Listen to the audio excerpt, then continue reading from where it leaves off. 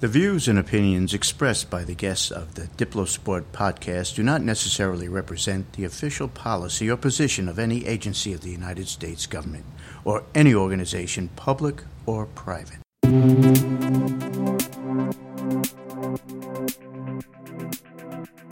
Greetings, friends, and welcome to part 2 of our interview with Brigadier General Pete Dawkins, who was the 1958 Heisman Trophy winner out of the United States Military Academy. If this is the first time you're listening to the podcast, I just recommend you go back either on iTunes or SoundCloud or Stitcher or Google Play and check out the part 1 of the interview with General Dawkins. The context would make a heck of a lot more sense. So with that, I'll turn things over to part 2 of my conversation with General Dawkins. Where is your actual physical Heisman Trophy right now? It's right now in our home in Colorado. Oh, that must be a heck of a conversation starter. For years, when I first went off to Oxford, and had it, I gave it to my parents. They kept it for probably 10, 12 years. Because it seemed to me to be not a wise thing for a young lieutenant, young captain, to be flaunting the Heisman. And plus, at Oxford, they wouldn't have even known what it was, right? To them, football. That's true. That's true too. But in any event, it came. I don't remember the exact date or what was up, but I was visiting my parents. My wife Judy and I were there visiting my parents. We'd been there for a weekend, and we're driving back, I think probably back to Washington, D.C. that stage. And as we packed the car, there was an old cardboard box with some rope tied around it. I said to my father, so what's that? He said, that's the trophy. It's time for you to take it now. So that's when it got reunited with me. And really quick, that's something that I didn't ask you about either when we were talking earlier. Tell me a little bit about your parents. I read that your father was a dentist who lived to be 100 years old, and that you had a great relationship with him throughout your life. You didn't end up where you were without a really solid upbringing. How did your parents imprint your character and work ethic onto you? Oh, I was very fortunate. There were 2 parts to it, I think, as I look back on it. One was that my parents were of a generation where when they just got out of college was the Depression, and they stepped right into the challenges that presented. My father was a brand new dentist in Detroit, Michigan, and couldn't get any patients. And he would tell stories about how in those years, just to keep his skills up, he would invite people off the street to come in so he could fill fillings or put a bridge in or do whatever, just so he could, as I say, keep and develop his skills as a dentist. And so that was a very tough time. And then they just came out of that. And his practice was growing and things were going well. And the Second World War occurred, and he was drafted as a dental officer and sent to the South Pacific for 4 years, to Guadalcanal first, then Saipan and Tinian. He was on Tinian when the Enola Gay took off with the atomic bomb. So my mother did a great deal of the parenting, did all of the parenting when he was away in the war. And but she was a very strong person, and as I say, having lived through the Depression and then through the separation during the Second World War. She was really the stout figure and the disciplinarian. A wonderful, wonderful lady. And my wife reminds me regularly that she had a much closer relationship with my mother than she did with her own mother, and had learned so much from her. So I was the beneficiary of a very strong family. And then I had I spent my summers between age 6 and probably 13 or 14 on a farm in northwestern Michigan. My grandfather had died. My grandmother ran the farm, and she was quite a character. She was 6'2", weighed 210 pounds, and smoked cigars. So I picked up a lot of it. I worked in the fields. I would go to the farm the day after school finished, and I would come back the day before school started. And I worked in the fields, and that was a great experience. I had a horse, drove a tractor when I was 9, had a 5-acre pickle patch that I sold cucumbers to the cannery. And so a big part of my growing up was in that, both the strength of my parents and then the influence and the independence that I think I gained from my grandmother. And the last thing on your childhood, and we kind of glossed over it a little bit earlier. You mentioned you had polio when you were, I guess it was around 11 years old. Can you tell me a little bit about that experience? I was again very fortunate in the sense that I was on the farm, got sick, got very, very sick, and finally my parents had to come up and pick me up and bring me back down to the hospital. And they really didn't know what was wrong with me, and then they discovered I recovered. But they noticed that I had a scoliosis of my spine, a curvature of the spine. And the traditional treatment in those days for that was to put you in a body cast. But again, my mother interceded, and she was convinced that was the wrong thing to do. And she found a woman doctor named Ethel Calhoun, who had started what was at that point a very experimental treatment of scoliosis, where what she concluded was if this was contracted by a youngster in a rapid growth period, that what you could do is to use physiotherapy, and you'd build up the muscles on the concave side of the curvature and let the muscles atrophy on the convex side, and it would grow straight. And so I had 3 years of physiotherapy that followed this Dr. Calhoun's approach, and I was very fortunate that the curvature of my spine basically straightened out, and that became the classical treatment for youth scoliosis. And I had just been fortunate to have gotten put into that at the very early stages. And next thing you know, you're sneaking weights into your dorm room there at West Point. Right. Yeah, the weightlifting bug.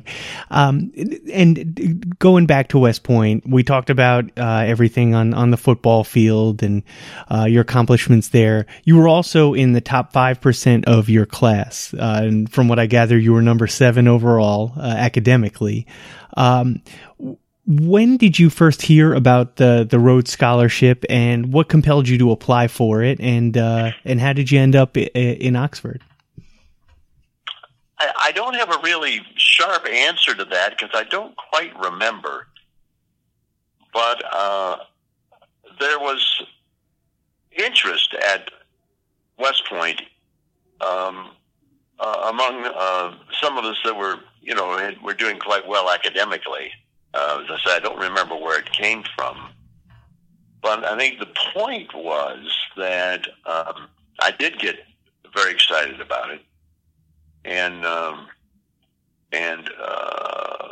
applied in Michigan, because in those days you went through this state where you were born, and there was state competition. There was state competition, and then there was district competition.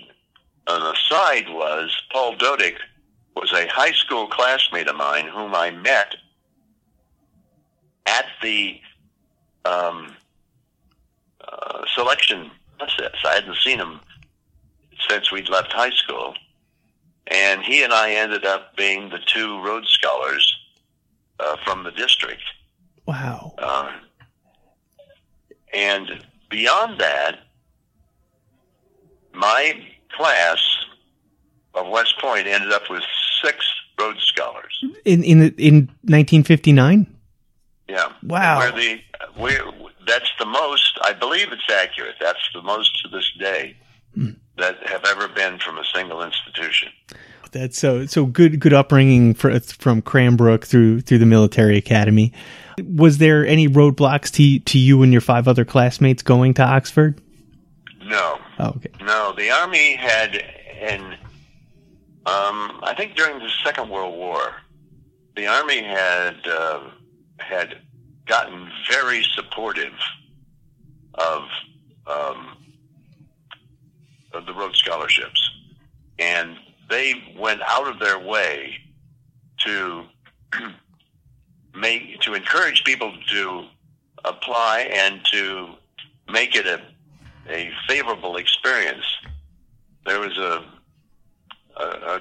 our head of the social sciences department when I was a cadet was George A. Lincoln, Abe Lincoln they called him. He had been General Marshall's chief of plans during the Second World War, was a 3-star, and then when the war was over, he wanted to come back and teach social sciences at West Point.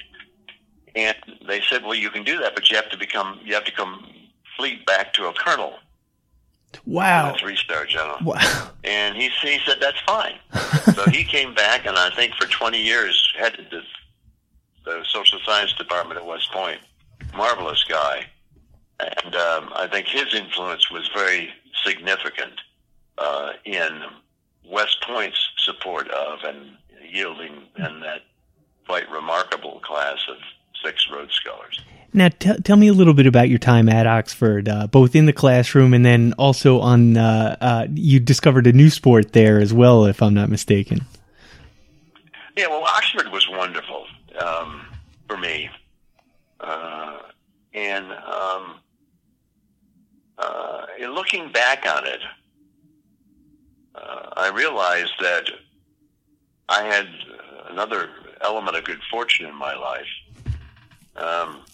That I had these experiences of the West Point education and then the Oxford education, and they were in truth polar opposites. At West Point, the simplified way of explaining it, at West Point, what we did was we got very good through 4 years of there. We got very good at solving increasingly complicated problems and questions, and that's a valuable skill set to have. Oxford was very different, and again, as I look back on it, I realized that what I learned at West Point was how to find answers to complicated questions. What I learned at Oxford was how to ask the right questions. And the combination of those two together have, I feel, served me particularly well. Now, at Oxford, I went to Brasenose College. It was a college that was, there were 32 colleges Oxford at the time, and it was one that was very receptive to Americans. And it had a tradition of being a lot of sportsmen in the college. Mm-hmm.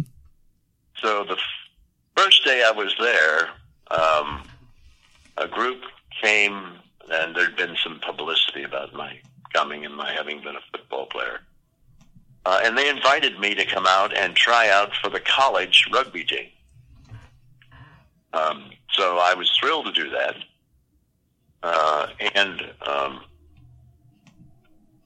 They were, and they kind of took care. They taught me. A cluster of them really grabbed hold of me and accelerated the rate at which I learned about rugby, since I'd never seen a rugby game before I got to Oxford. So I started playing on the college side, and I didn't know all the rules really well, but I did find out that if you just ran into people and tackled them very aggressively at the outset, they would spend the latter part of the game trying to avoid that. They called it the Yanks crash tackling. So I gained a little bit of a reputation there. But then, after a couple of weeks, they invited me to try out for what are called the Greyhounds. That's the university's second side. Mm-hmm. And I was really excited about that, and that went well. And I was beginning to actually learn the rules and learn how you played the game. And anyway, one thing led to another, and I ended up being selected to play in the Oxford-Cambridge match that year, which was about 12 weeks after I'd seen my first rugby game. And that was an unusual path of advancement in rugby. And I ended up playing 3 years for the university. Oh, wow. And they call it, getting a blue is when you play the Oxford-Cambridge match. I had 3 blues. And my probably one of my most notorious parts of my rugby career was that when I would go to practice, I always brought an American football along. Uh-huh. And at the end of practice would insist on that we throw it around and kick it around and whatnot, so that they knew that there was a colonialist there. And they weren't very good at catching spiral passes at the beginning, because in rugby you throw the ball underhand, often end over end. But they were great athletes. We had 6 or 7 internationals, because there was national service then, and so the schoolboys who were good rugby players went into the Army, and then they played rugby for 2 years, and then went to university. So they were bigger and stronger, and so we had a particularly strong university side. And any event, we were fooling around one day, and the line-out, the game's changed now, but the line-out in those days was thrown in by the winger. I was playing wing at that time.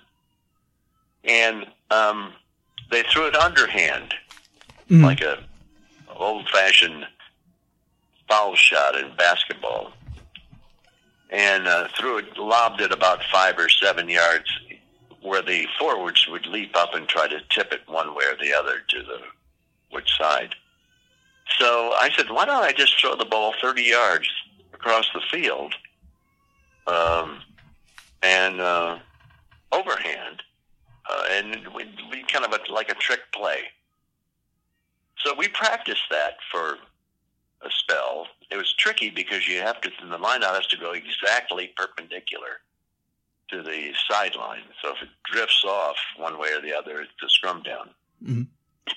So in the Oxford-Cambridge match that year, on a certain signal, I threw this ball 30 yards across the field to our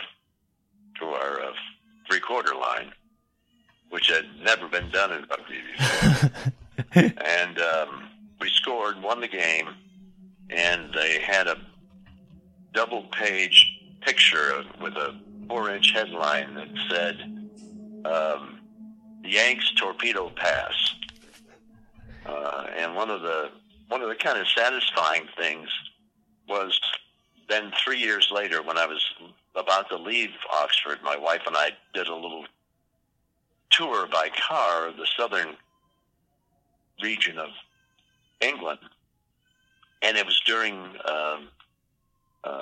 rugby season, and the schoolboys were all out playing rugby, and they were all throwing the line out in overhand. So yeah, you introduced the forward pass. That was my lasting contribution to the game of rugby.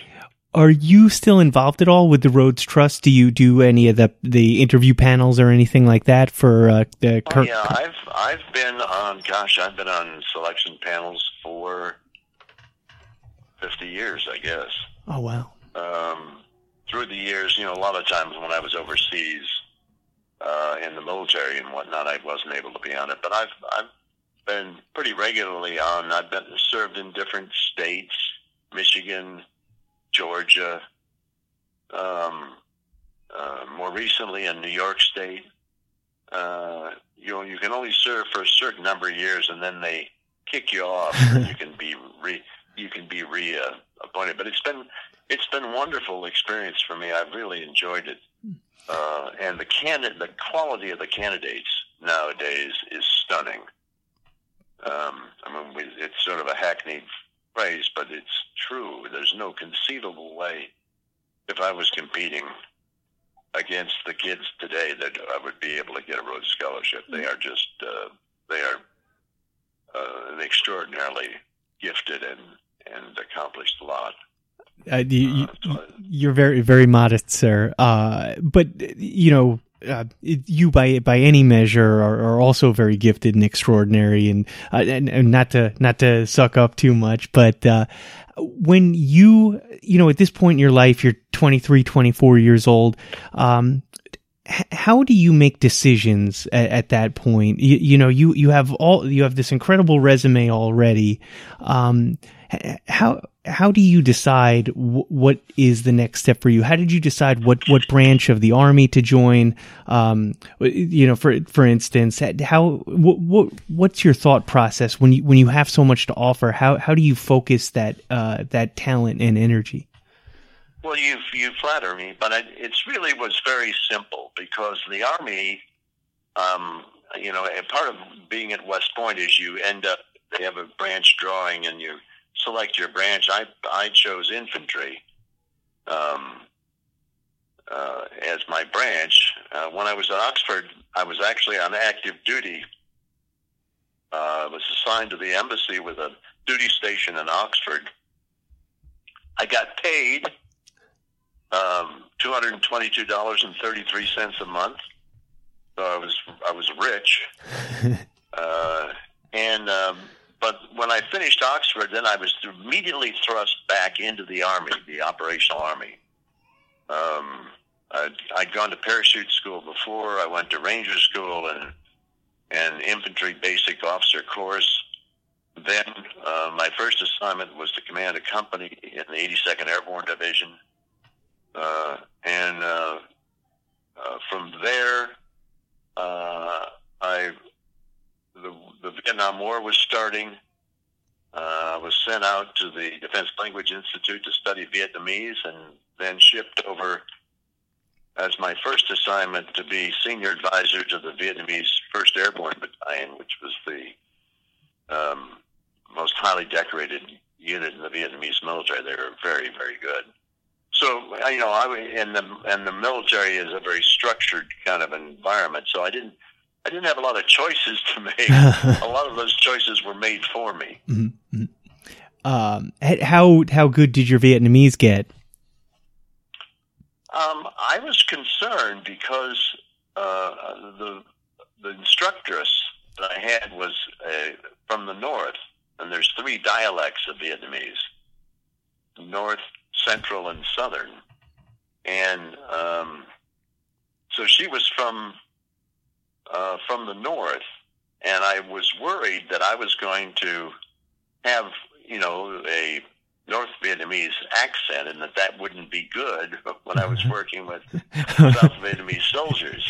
Sure. Well, it turns out that it was just fine, because virtually all of the officers in the Vietnamese army come from the North. Most of the private soldiers come from the South, because the southern part of Vietnam was the agricultural part, and the northern part was where the cities, big, large cities were, and the professional people and whatnot came from. And from so that turned out, from which they draw the officer corps, or the yeah, okay.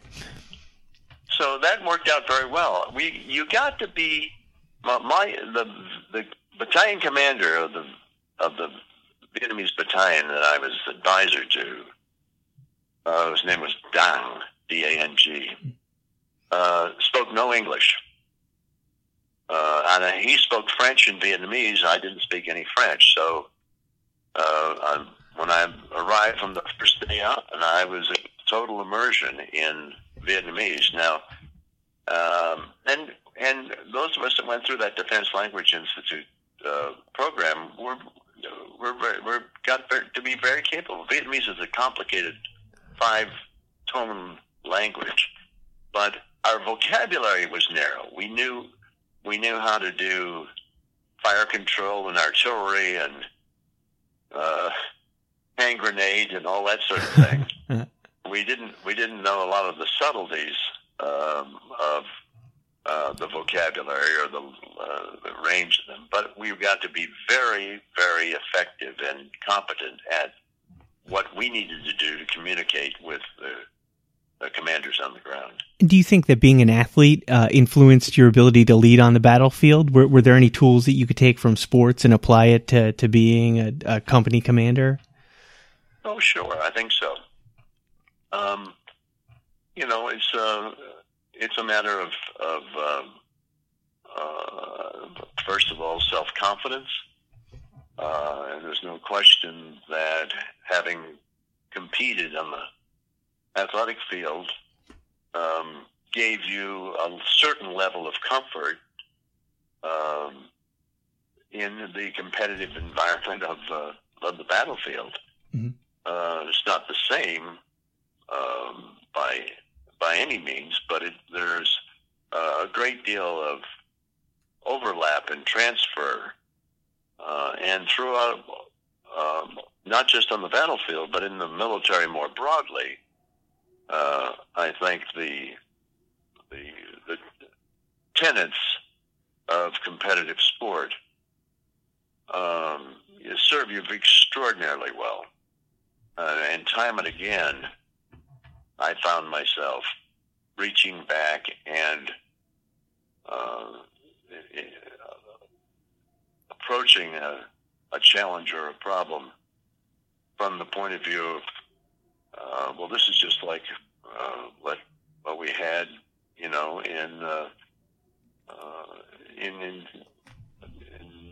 football or hockey or whatever it was. So I think you don't have to be an athlete to be a able field commander, but it sure does help. And we spoke about General MacArthur a little bit earlier, and doesn't he have the famous quote about I need a man for a special mission, send me a West Point football player? That wasn't MacArthur. That was, I think it was Marshall. Oh, okay. I have a dangerous and difficult mission. Send me an Army football player. And you ended up doing, let's see, you were with the 1st Airborne Battalion in Vietnam, and then the MAC-V after that? Then I got involved in the pacification program. That's where I met our good friend. Oh, so you guys were probably around the same age. You and we're talking about Ambassador Richard Holbrooke here. Although at the time he was an ambassador, but I'm sure he certainly carried himself like a dignified diplomat. He was a remarkable person from the very beginning. Yeah, tell me about him. What was he like? He was he had a capacity to and a perspective to put things into context and into perspective. We were youngsters. I was a young captain in Vietnam, and he was a young Foreign Service officer. We'd been plucked out into this small team of people who were to fashion the early pacification program. And we were working. We were kind of making it up as we went along. It sounds very Holbrookian. And he was, obviously extraordinarily bright, and had limitless amounts of energy, and had great confidence in his, which I think he displayed throughout his career. It would be easy to have seen it as arrogance, but I never chose to view it that way. I thought it was simply that he thought deeply about things. He had a very insightful mind. Came to judgments quickly, held strong beliefs, and wanted to see results. And those are pretty darn positive qualities. And his remarkable career, I think, bore evidence of that. And he was that way in 1968, just as he was in 2008. He was. I believe so. I believe that's the truth. Did you stay in touch with him over the next several decades, or did you guys cross paths either in the New York or business circles? We used to go skiing together in New England when I was teaching at West Point. Many tales about that,